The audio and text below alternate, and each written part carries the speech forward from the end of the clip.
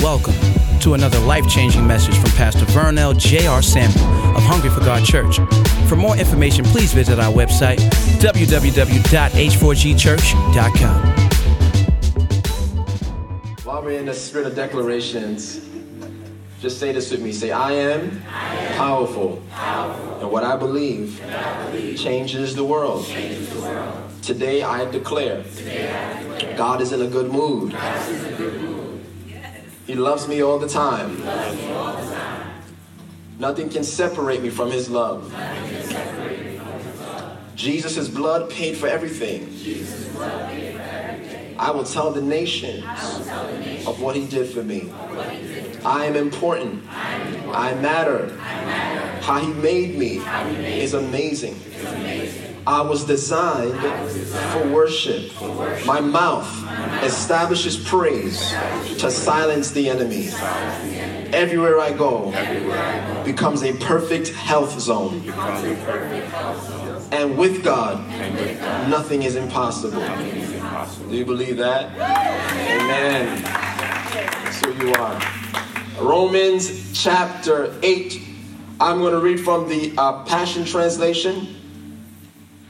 I'm going to be jumping from the Passion and the Amplified versions of the Bible today, and the King James. So I don't know if you have all three of those Bible translations with you.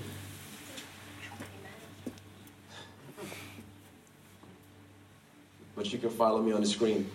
Romans chapter 8, verse 14. And today I'm going to be talking about how to father. How to father sons and daughters. How to father sons and daughters. It's a little different from our God Culture series, but I believe I'm going to tie it in somehow. Is this the Passion? No, New King James. James. Don't have it? No. All right. We'll just read the New King James.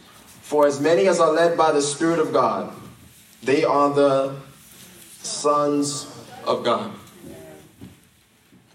For you did not receive the spirit of bondage again to fear, but you received the spirit of adoption. Now I want you to just realize that the word spirit is the spirit of bondage and the spirit of adoption. Do you notice that when it says the spirit of bondage is a lowercase s, but when you see by adoption, you see the capital S? Notice that? Wow. When you learn in English, is that when there's a capital letter, it speaks of a person. It speaks of a title of a person. And so we did not receive the spirit, little less of bondage again to fear, but we received the spirit of adoption. So the spirit of adoption is a person, and the spirit that we have relationship with in Christ is the Holy Spirit. So one of the names of the Holy Spirit in Scripture is the spirit of adoption. The spirit of adoption. That means that the Holy Spirit is not just the comforter. The Holy Spirit is not just the one who gives you power. He's also the one who has adopted us into the family of God.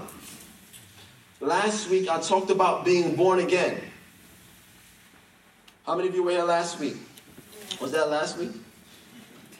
Yeah, I talked about John 3 when the Bible talks about us being born again and how we have to be born of the Spirit. Remember that?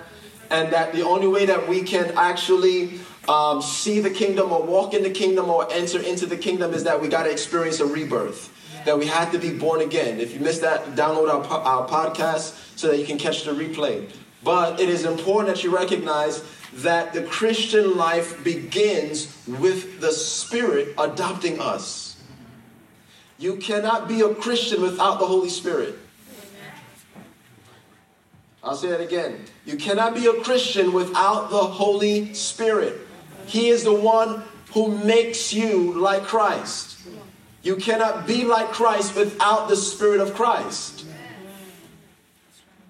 You cannot be like Jesus without the Spirit that made Jesus the Christ. What made Jesus special was the fact that he was born of the Spirit. That he was not born because Mary and Joseph had intercourse. He wasn't born that way. He was born because the Spirit filled Mary's womb, and there was an immaculate conception. There was a miraculous conception that took place. That the Spirit of God came upon Mary, and then Mary was filled with the Holy Ghost, and as a result of that, the Son of God was conceived in her. And so Jesus was not born of Joseph, he was born of the Spirit. So now here it is. Jesus was born, you can say he was born again. Jesus was the first born again. He was born once. After he died, the Bible says that he became the firstborn of the dead.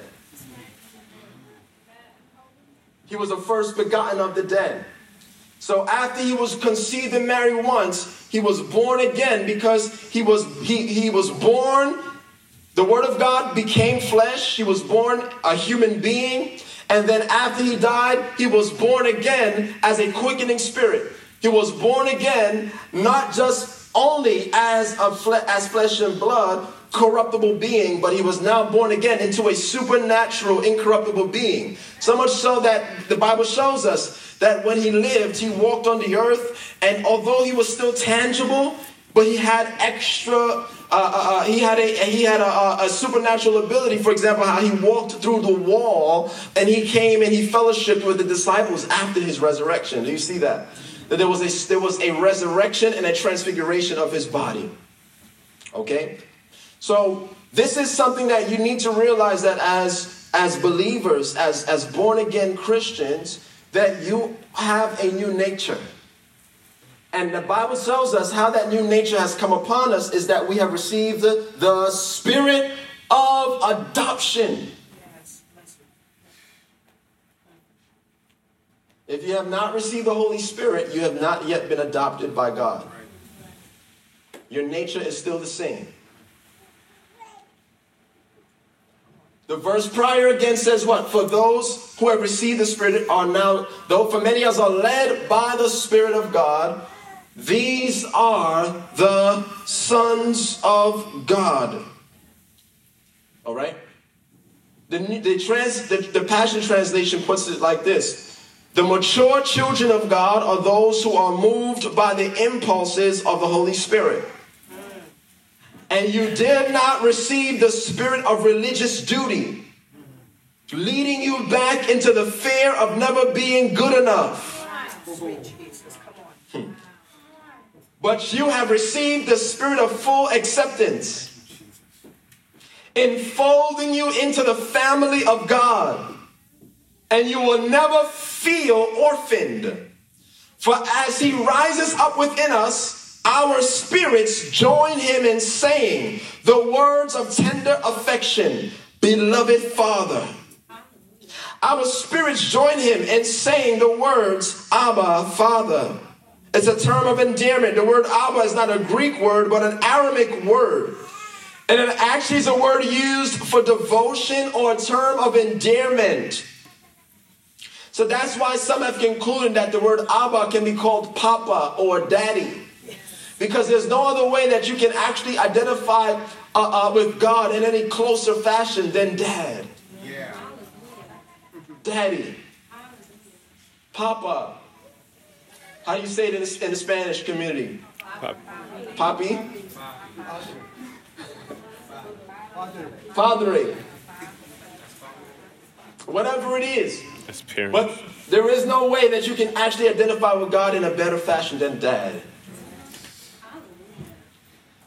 And that's when the Holy Spirit fills your spirit, and then all of a sudden you have an awareness that God, G-O-D, is my dad, D-A-D. Isn't that amazing? You know you're born again when that begins to happen. You know you're born again when your natural upbringing, your natural culture, your natural identity is no longer what defines you, but now you become like what Jesus said, I'm about my Father's business. You begin to realize that I'm not what they said about me. I'm not what they told me I am who he says I am, because I'm a son of God.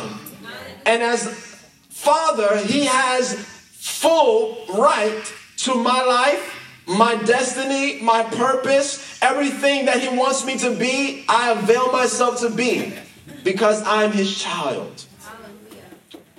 And what the world needs today is the spirit of adoption to come upon us, because we all are an orphaned planet waiting to be adopted by our Heavenly Father. Amen. You see, adoption is not just something reserved for people who don't have their fathers in their life.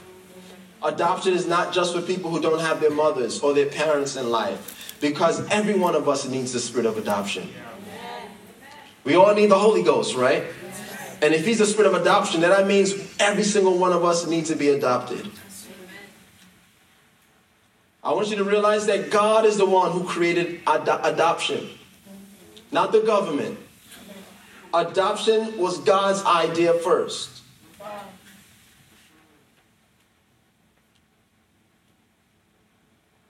The way that we become sons of God is through adoption, which means that if we are adopted, then that means we were orphans. I grew up with both my mom and my dad, but yet in the spirit, I was still an orphan.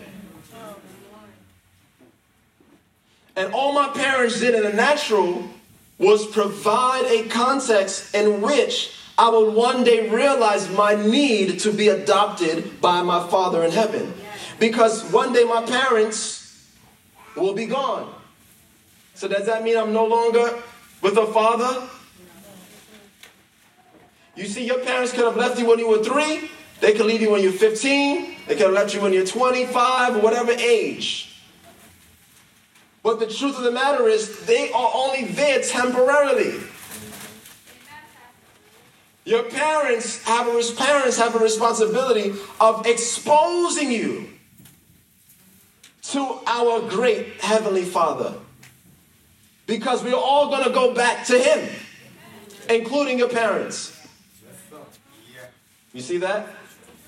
And so while we love our fathers, we love our mothers in the natural, I want you to recognize that there is a greater need for each and every one of us to experience the adoption of God, the adoption of the Heavenly Father.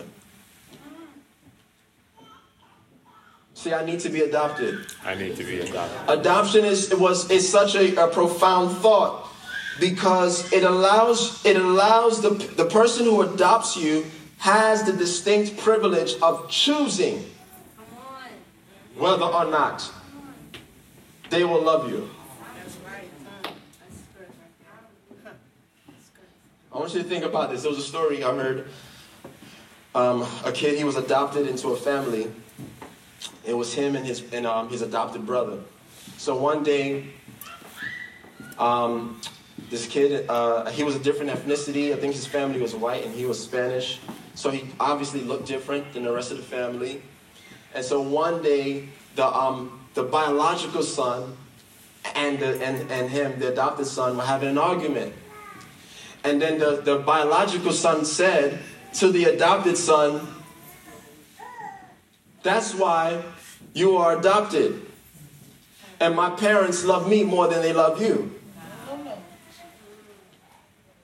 The adopted son said, "No, they don't. They love me more than they love you." Because they had to love you. But they chose to love me.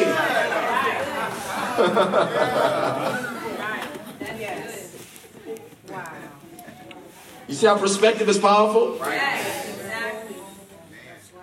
He couldn't say anything.